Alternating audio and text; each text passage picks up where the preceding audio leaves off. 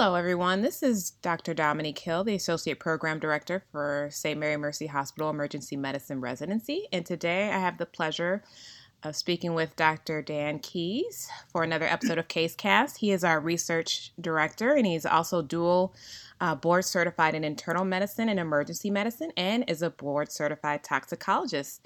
And today we are going to be talking about COVID and racial disparities. Welcome, Dr. Keys.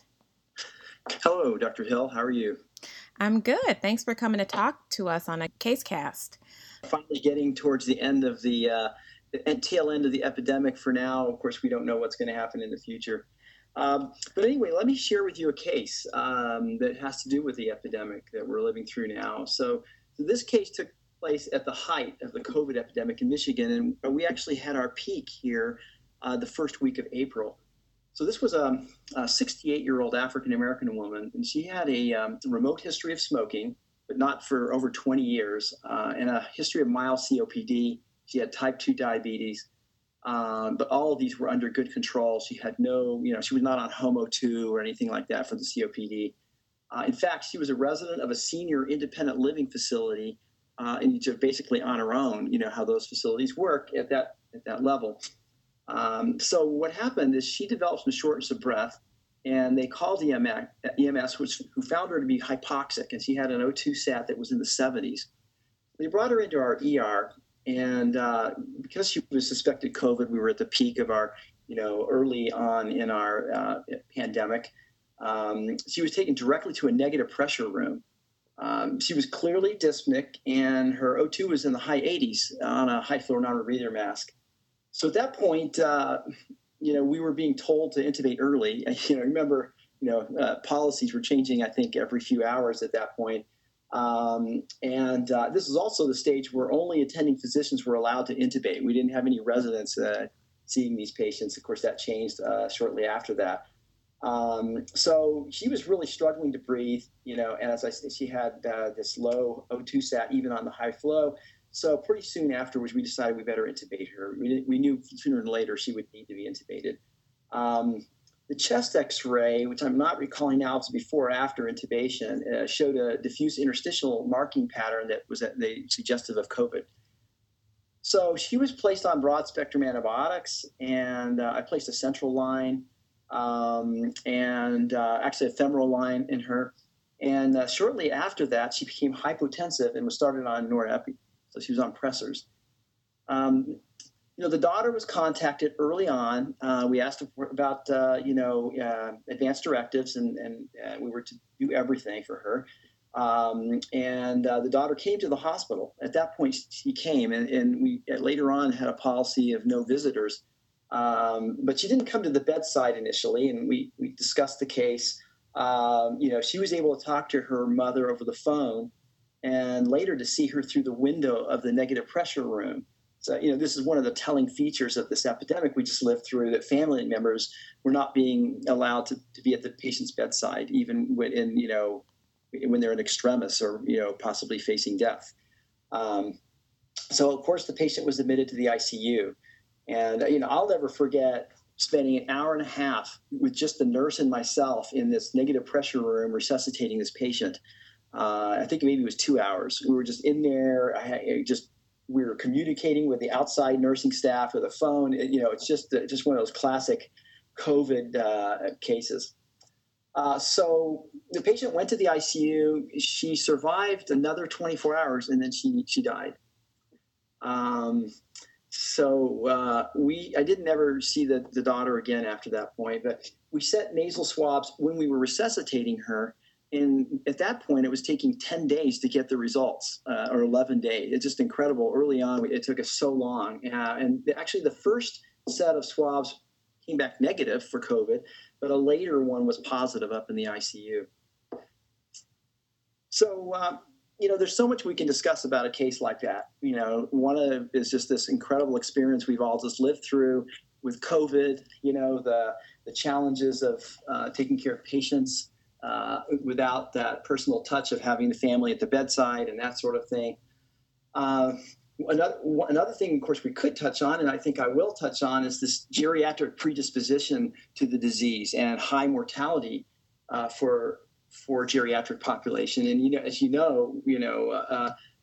although it kills something like it kills something like 13 or 14% of patients over 80, compared to only 1% of those in their 50s and 0.3% of those in their 40s. So clearly, there's an age predisposition to the disease and to mortality. And that mortality raises, I think, when you get placed on a ventilator as well, if I'm not mistaken. I think you're right. I've heard some controversy about that. We were told not to intubate early, and then we were a few weeks ago we were told actually it really doesn't make a difference. So just make your mind up. If you think they need it, give it to them. So I think the jury's out. That's another thing just to mention briefly. Isn't it amazing what we live through? And I've shared, talked with people at other institutions, same thing, how the policy is a certain thing in the morning. At noon, it might be a different policy, and in the evening, a third policy. But, we were just lost in many ways. And this is one of the examples, I think. Do you intubate early or not? But I think does seem to be some evidence that getting people off the ventilator early, which is kind of an ICU issue, does seem to help. But so the other thing I thought, as you pointed out in an introduction to this discussion, it would be helpful and useful to discuss this issue of these racial disparities that are seen with COVID. And I think the listeners are probably very well familiar with this, that minority populations, and especially African Americans, and to some extent Hispanic and Latino as well, suffer disproportionate burden of illness and death, that we really can't ignore. The CDC reports that they have a sample of about 600 patients, and they say that 33% of hospitalized were African Americans versus 18% in the community. So much higher rate of admission. And in fact, there is a study that just came out of Sutter Health in California, Northern California, where they saw that African Americans had 2.7 times the admission rate of others. Although interestingly, in that study, they showed a lower mortality in hospital of African Americans, but I think that's not obviously reflected by the national data we have. In fact, in New York City, we have really good data, and your listeners, I would actually encourage your listeners to go, if you have a chance, go to nyc.gov, and you can see graphic illustrations of this, better than I can ever describe to you in words. But African Americans had 92 deaths per 100,000 population versus 74 in the Hispanic Latino population and 45 in whites. So think about that. 92 for African Americans, 45 for whites, more than double the mortality than in whites. And actually Asians were the lowest at 34 or 35. So, there's clearly an issue here that we're facing and looking at why is this population at increased risk. And we're actually conducting a nationwide study of our own, looking at this on like I say, a nationwide database and trying to get behind it, because we can always, talk about these statistics of how bad it is, but ultimately we have to try to find some way of solving these issues. And so we're trying to look at some of the causes behind it, but there's definitely something that we need to do is try to bring out this discussion, bring it to the forefront, and look for causes and look for solutions. Yes, I think that's very important. I think one of the causes and solutions would be making sure that you're aware of any biases that you have when it comes to patients of color. And I think that's important because I think it's been shown that there's a lack of testing when it comes to African Americans and Hispanics when they present to the hospital. And so the more you test, the more that you're able to identify, COVID-19 in these patients so they can get the treatment that they need. I think you're right. We're the answers to this are still out there, but I think testing is a huge issue. If we know that the attack rates and the mortality rates are so much higher in these communities, we need to focus. I would agree. We need to focus early testing on those communities, because if we can identify it early, we can intervene with treatments that might make a difference. I agree with you about the testing issue. I think that's a big one. And it's a place where we've kind of failed here in the U.S. We didn't do testing very well early on. The other things you might consider are, obviously comorbidities. We know that that hypertension and diabetes are more prevalent in the African American community. So what if we find more comorbidities? What would we do? Well, we need to know if that's part of the cause, because if so, we can intervene. We could really emphasize prevention in those communities, maybe educational programs. We can do things to try to improve that aspect of that predisposition to this and actually health in general. In our study, we're planning to also look at density of population. We're going to look at poverty. We're looking at geocoding to try to answer some of those things as well. But I think your testing point is very well taken, as is your bias. And another thing we would like to look at is access to healthcare and availability of healthcare. And then once you get it, you get adequate healthcare. And one of those issues is certainly the bias that we have in treating these patients. Something that we need to really consider. If we don't find the causes, looking at bad statistics are kind of meaningless. So I think we really need to look at those things. I agree with you.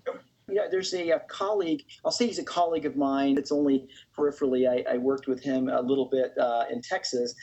Clyde Yancey he's formerly from UT Southwestern, as I said, but he's now the chair of cardiology in Northwestern in Chicago. He's had a career-long interest in racial disparities and African American himself. And he wrote a really lucid piece, I'd say, in JAMA recently. And I also would refer your listeners to that.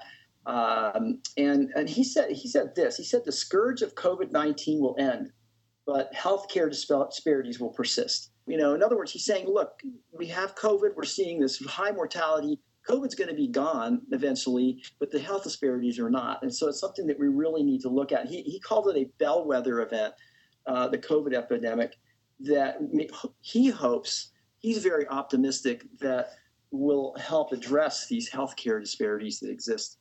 I don't know how you feel. I'm a little bit older than some of my colleagues, and I'm a little bit jaded.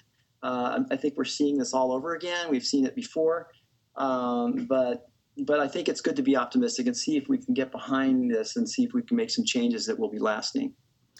I agree too, that about being optimistic, because I think the more this is brought to light, the more people have a heightened sense of awareness for it, that they can start to research it, and in that way you can actually come up with solutions, hopefully. So I'm also very optimistic. Absolutely. Well, we think getting the information out there certainly will help, won't it? I think it will too.